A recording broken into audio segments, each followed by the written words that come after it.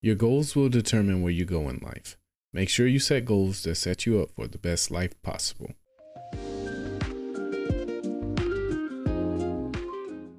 It's like you don't need to have all these things, but you better have most of them.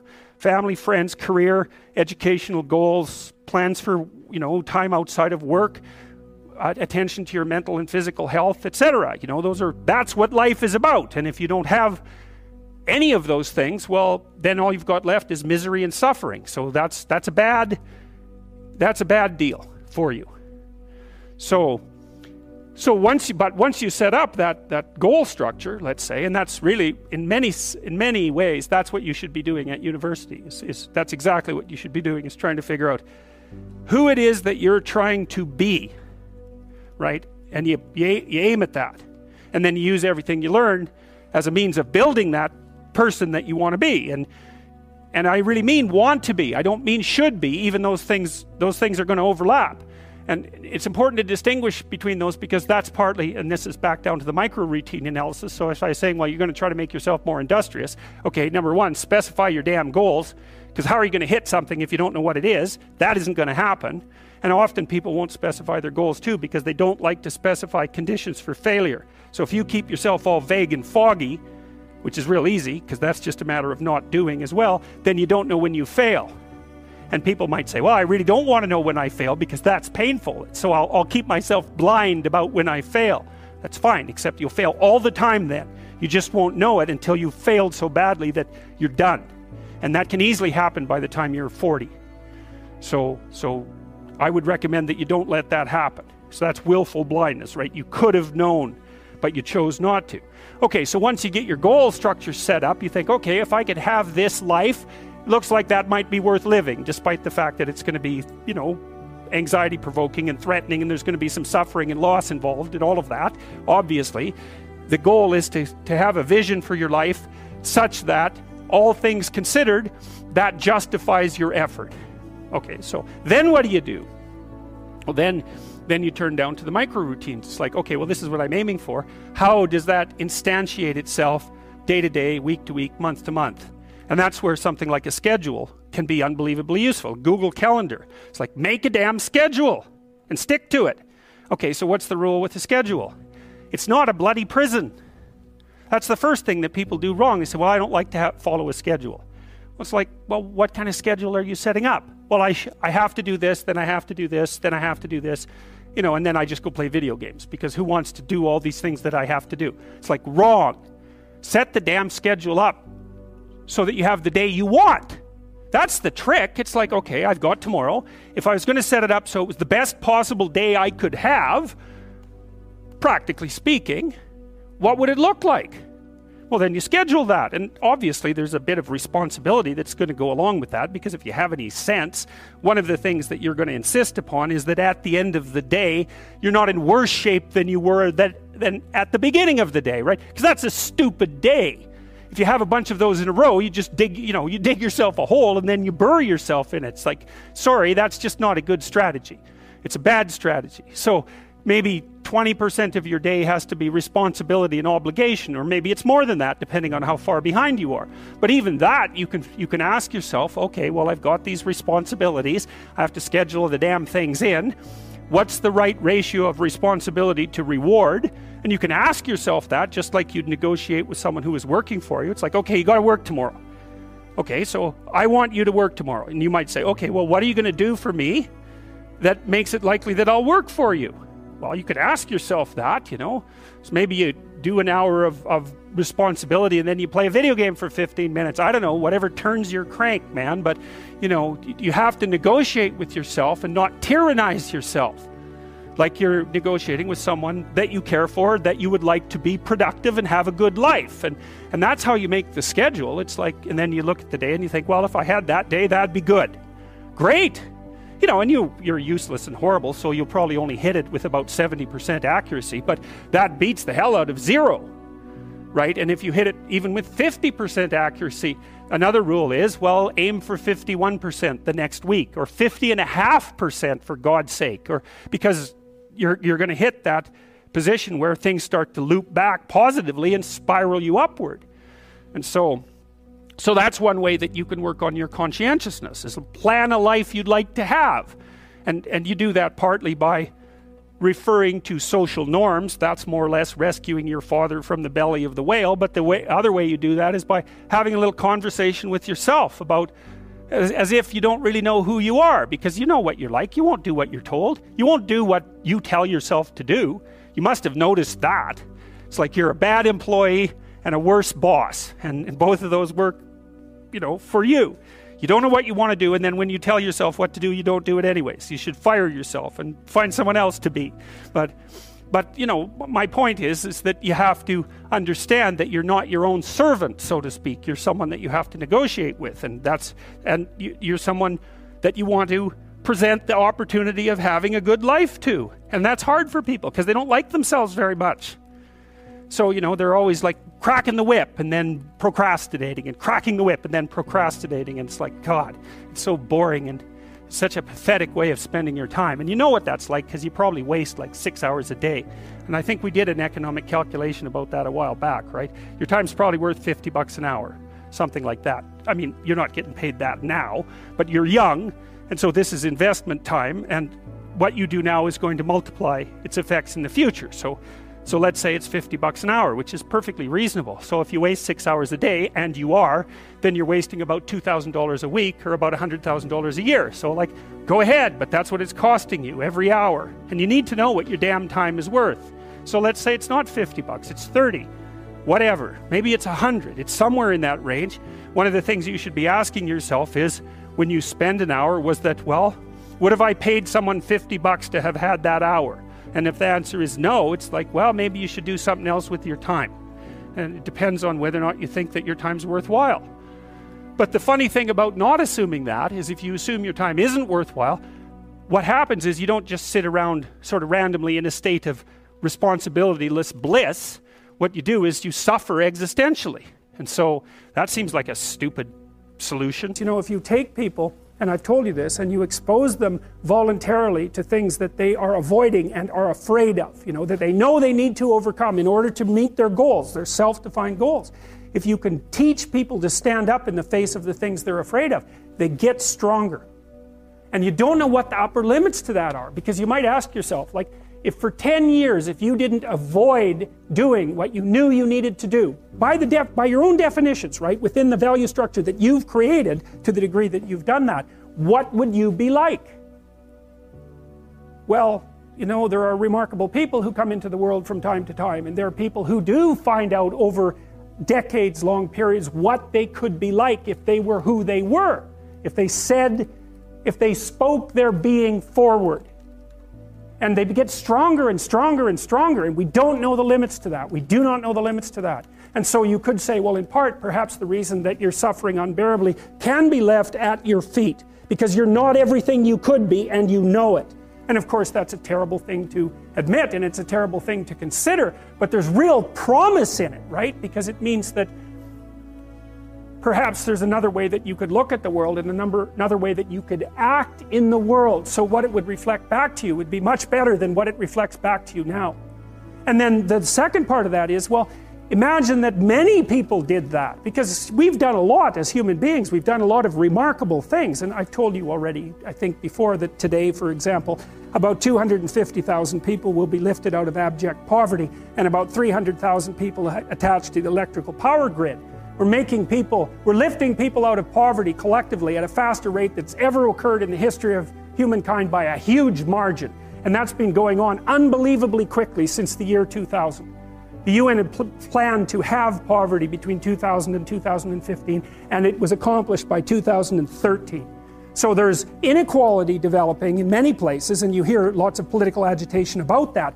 But overall, the tide is lifting everyone up, and that's a great thing. And we have no idea how fast we could multiply that if people got their act together and really aimed at it. Because, my experience is with people that we're probably running at about 51% of our capacity. You can think about this yourselves. I often ask undergraduates how many hours a day you waste, or how many hours a week you waste. And the classic answer is something like 4 to 6 hours a day. Inefficient studying, watching things on YouTube that not only do you not want to watch, that you don't even care about, that make you feel horrible about watching after you're done, that's probably 4 hours right there.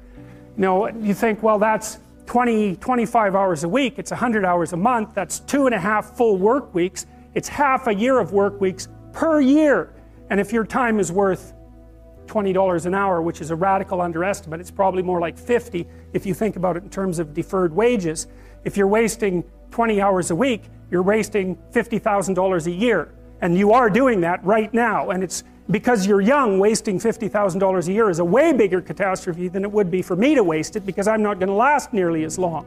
And so if your life isn't everything it could be, you could ask yourself, well, what would happen if you just stopped wasting the opportunities that are in front of you? You'd be who knows how much more efficient. 10 times more efficient. 20 times more efficient. That's the Pareto distribution. You have no idea how efficient people get. It's off the charts. Well, and if we all got our act together collectively and stopped making things worse, because that's another thing people do all the time, not only do they not do what they should to make things better, they actively attempt to make things worse because they're spiteful or resentful or arrogant or deceitful or homicidal or genocidal or all of those things all bundled together in an absolutely pathological package. If people stopped really, really trying just to make things worse, we have no idea how much better they would get just because of that. So there's this weird dynamic that's part of the existential system of ideas between human vulnerability, social judgment, both of which are major causes of suffering, and the failure of individuals to adopt the responsibility that they know they should adopt. And that's the thing that's interesting too, is that, and like another thing I've often asked my undergraduate classes is, you know, there's this idea that people have a conscience. And you know what the conscience is. It's this feeling or voice you have in your head just before you do something that you know is stupid, telling you that probably you shouldn't do that stupid thing. You don't have to listen to it, strangely enough. But you go ahead and do it anyways, and then, of course, exactly what the conscience told you was going to happen inevitably happens, so that you feel even stupider about it than you would if it happened by accident. Because you know, I knew this was going to happen, I got a warning it was going to happen, and I went and did it anyways. And the funny thing too is that conscience operates within people, and we really don't understand what the hell that is. So you might say, well, what would happen if you abided by your conscience for 5 years or for 10 years? What sort of position might you be in? What sort of family might you have? What sort of relationship might you be able to forge? And you can be bloody sure that a relationship that's forged on the basis of who you actually are is going to be a lot stronger and more welcome than one that's forged on the basis of who you aren't. Now, of course, that means that the person you're with has to deal with the full force of you in all your ability and your catastrophe, and that's a very, very difficult thing to negotiate. But if you do negotiate it, well, at least you have something, you have somewhere solid to stand, and you have somewhere to live, you have a real life. And it's a great basis upon which to bring children into the world, for example, because you can have an actual relationship with them instead of torturing them half to death, which is what happens in a tremendously large minority of cases. Well, it's more than that too, because, and this is what I'll close with, and this is why I wanted to introduce Solzhenitsyn's writings to you. You see, because it isn't merely that your fate depends on whether or not you get your act together and to what degree you decide that you're going to live out your own genuine being. It isn't only your fate, it's the fate of everyone that you're networked with. And so, you know, you think, well, there's 7 billion people in the world. We're going to peak at about 9 billion, by the way, and then it'll decline rapidly. But 7 billion people in the world, and who are you? You're just one little dust mote among that 7 billion. And so it really doesn't matter what you do or don't do, but that's simply not the case. It's the wrong model, because you're at the center of a network. You're a node in a network. Of course, that's even more true now that we have social media. You'll know 1,000 people, at least, over the course of your life. And they'll know 1,000 people each, and that puts you one person away from 1 million, and 2 persons away from 1 billion. And so that's how you're connected. And the things you do, they're like dropping a stone in a pond. The ripples move outward, and they affect things in ways that you can't fully comprehend, and it means that the things that you do and that you don't do are far more important than you think. And so if you act that way, of course, the terror of realizing that is that it actually starts to matter what you do. And you might say, well, that's better than living a meaningless existence. It's better for it to matter. But I mean, if you really asked yourself, would you be so sure if you had the choice? I can live with no responsibility whatsoever. The price I pay is that nothing matters. Or I can reverse it and everything matters. But I have to take the responsibility that's associated with that. It's not so obvious to me that people would take the meaningful path. You know, when you say, well, nihilists suffer dreadfully because there's no meaning in their life and they still suffer. Yeah, but the advantage is they have no responsibility. So that's the payoff, and I actually think that's the motivation. Say, well, I can't help being nihilistic. All my belief systems have collapsed. It's like, yeah, maybe. Maybe you've just allowed them to collapse because it's a hell of a lot easier than acting them out.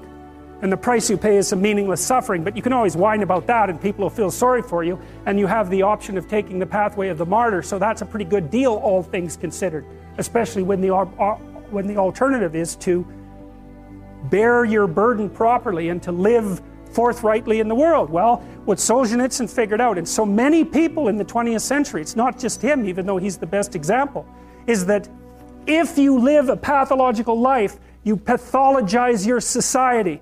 And if enough people do that, then it's hell. Really. Really. And you can read the Gulag Archipelago if you have the fortitude to do that, and you'll see exactly what hell is like. And then you can decide if that's a place you'd like to visit, or even more importantly, if it's a place you'd like to visit and take all your family and friends. Because that's what happened in the 20th century. How to think about motivation? We'll think about it from the hypothalamic perspective. So we could say one thing that motivation does is set goals. And we could say that emotions track progress towards goals. And I'm going to use that schema even though it's not exactly right. So you say, well, motivation determines where you're going to aim. So if you're hungry, you're going to aim at something to eat. And then that will organize your perceptions so that you zero out everything that isn't relevant to that task, which is almost everything. You concentrate on those few things that are going to facilitate your movement forward. When you encounter those things, that produces positive emotion as you move through the world towards your goal, and you see that things are laying themselves out that facilitate your movement forward. Those things cause positive emotion. And if you encounter anything that gets in the way, then that produces negative emotion, and it can be like threat, because you're not supposed to encounter something that gets in the way. It can be anger, so that you move it away. It can be frustration, disappointment, grief. Those would, if you had a response that serious to an obstacle, it would probably punish the little motivated frame right out of existence. You know, so you walk downstairs and, I don't know, the contracting company has set a wrecking ball through your kitchen. It's like, that's going to be disappointing. You're not going to keep eating the peanut butter sandwich in the rubble. That little frame is going to get punished out of existence, and some new goal is going to pop up in its stead. And you know, one of the things we're going to try to sort out is how do you decide when you've encountered an obstacle that's so big that you should just quit and go do something else? Because that's not obvious. You know, and you can get into counterproductive persistence pretty easily. So we don't know how people solve that problem. It's a really complicated one. So anyways, we're going to work on that scenario. Your hypothalamus pops up micro goals that are directly relevant to biological survival. That produces a frame of reference. So it's not a goal, it's not a drive, and it's not a collection of behaviors. It's a little personality. And the personality has a viewpoint, it has thoughts that go along with it. It has perceptions, it has action tendencies, all of that. You can see this in addiction, most particularly. So one of the things that you find often with people who are alcoholic is they lie all the time. And that's because when they've built a little alcohol-dependent personality inside of themselves, or a big one, maybe it's 90% of their personality, and one of the things that consists of is all the rationalizations that they've used over the years to justify their addiction to themselves and to other people. And so the addiction has a personality. You know, and so when the person is off, or maybe they're addicted to meth or something like that, where we know the addiction is more, it's more short-term powerful than I would say than an alcohol addiction. They'll say anything, and the words are just tools used to get towards the goal. And if they happen to be deceptive, whatever, it doesn't matter. They're just practical tools to get towards the goal. And then when you get towards the goal and you take a nice shot of meth or something like that, you reinforce all those rationales that you used to get the drug, and then the next time you're even a better deceiver and liar. So, okay, so we're going to say motivations, one way of thinking about it is they set goals, but it's not the right way of thinking about it. They produce a whole framework of interpretation. And so we're going to think about that framework of interpretation. And then emotions emerge inside of that. So that's it. So the world is framed, motivation set goals. You could say the world has to be framed. So motivation sets that frame. Goals, emotions, perceptions, and actions. And then actions track progress. So positive emotion says you're moving forward properly towards your goal. And if you encounter something you don't expect, you stop. That's anxiety. It's like, oh, we're not where we thought we were. And so we don't know what to do. So we should stop because we don't know where we are or what we're doing. Stop, frozen. And then the more powerful negative emotions like pain, they might make you get out of there.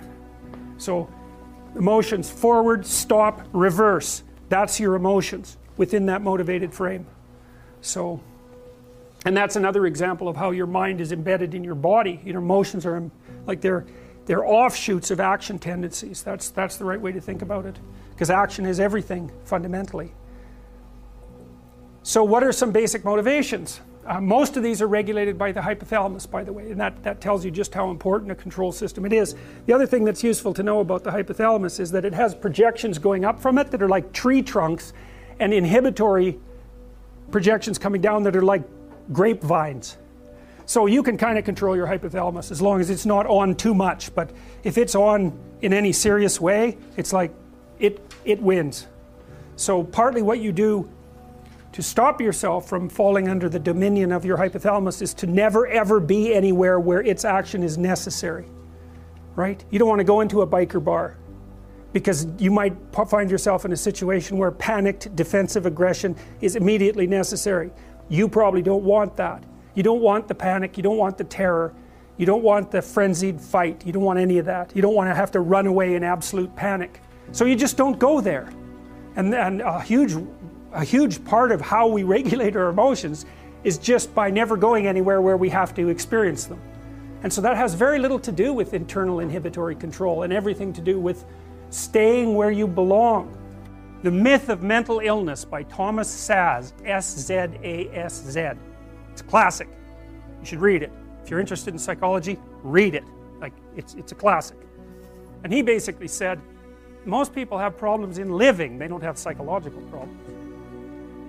And so I've experienced, despite my love for the psychoanalysts, very frequently what I'm doing as a therapist is helping people have a life that would work. You know, and you can parameterize that. It's like, what do you need? How about some friends? That people kind of like that. How about an intimate relationship with someone that you can trust, that maybe has a future? That'd be good. How about a career that puts you in a dominance hierarchy somewhere, so at least you've got some possibility of rising, some possibility of stabilizing yourself, and a schedule and a routine, because no one can live without a routine. You just forget that. If you guys don't have a routine, I would recommend, like, you get one going, because you cannot be mentally healthy without a routine. You need to pick a time to get up. Whatever time you want, but pick one and stick to it, because otherwise you dysregulate your circadian rhythms and they regulate your mood. And eat something in the morning. I've had lots of clients who've had anxiety disorders. I had one client who was literally starving. Very smart girl. There's very little that she liked. She kind of tried to subsist on like half a cup of rice a day. She came to me and said, I have no energy. I come home, all I want to do is watch the same movie over and over. What, like, is that weird? And I thought, well, it depends on how hard you work. You know, it's a little weird, but whatever. It's familiar. You're looking for comfort. So I did an analysis of her diet. It's like 3/4 of a cup of rice. It's like, you're starving. Eat something. You know, you'll feel better. So she modified her diet, and all her anxiety went away, and she had some energy. It's like, yeah, you got to eat. So a schedule, that's a good thing, man. Your brain will thank you for it. It will stabilize your nervous system. With a bit of a plan, that's a good thing. You need a career, you need something productive to do with your time. You need to regulate your use of drugs and alcohol, most particularly alcohol, because that does in a lot of people. You need a family, like the family you have, your parents and all that. It'd be nice if you all got along, you could work on that. That's a good thing to work on. And then, you probably need children at some point, and that's life. That's what life is. And if you're missing, you may have a good reason to not be operating on one of those dimensions. It's not mandatory, but I can tell you that if you're not operating reasonably well on 4, I think I mentioned 6, if you're not operating reasonably well on at least 3 of them, there's no way you're going to be psychologically thriving.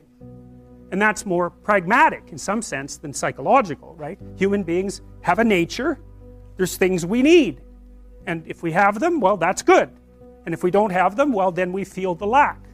And so behaviorists, behavioral psychologists concentrate a lot more on that sort of thing. It's practical. It's like strategizing. Make a career plan. Figure out how to negotiate, because that's bloody important. Figure out how to say what you need. Figure out how to tell the truth to people. Figure out how to listen to your partner in particular, because if you listen to them, they will actually tell you what they want, and sometimes you can give it to them and maybe they'll return the favor. And if you practice that for like 15 years, well, then maybe you're constantly giving each other what you want. Well, hooray, that would be good. And then there's 2 of you under most circumstances, and it's better to have 2 brains than 1, because people think differently because of their temperament mostly. And so the negotiation is where the wisdom arises, and it's part of the transformation, the psychological transformation that's attendant on an intimate relationship, and one of the fundamental purposes of a long-term intimate relationship.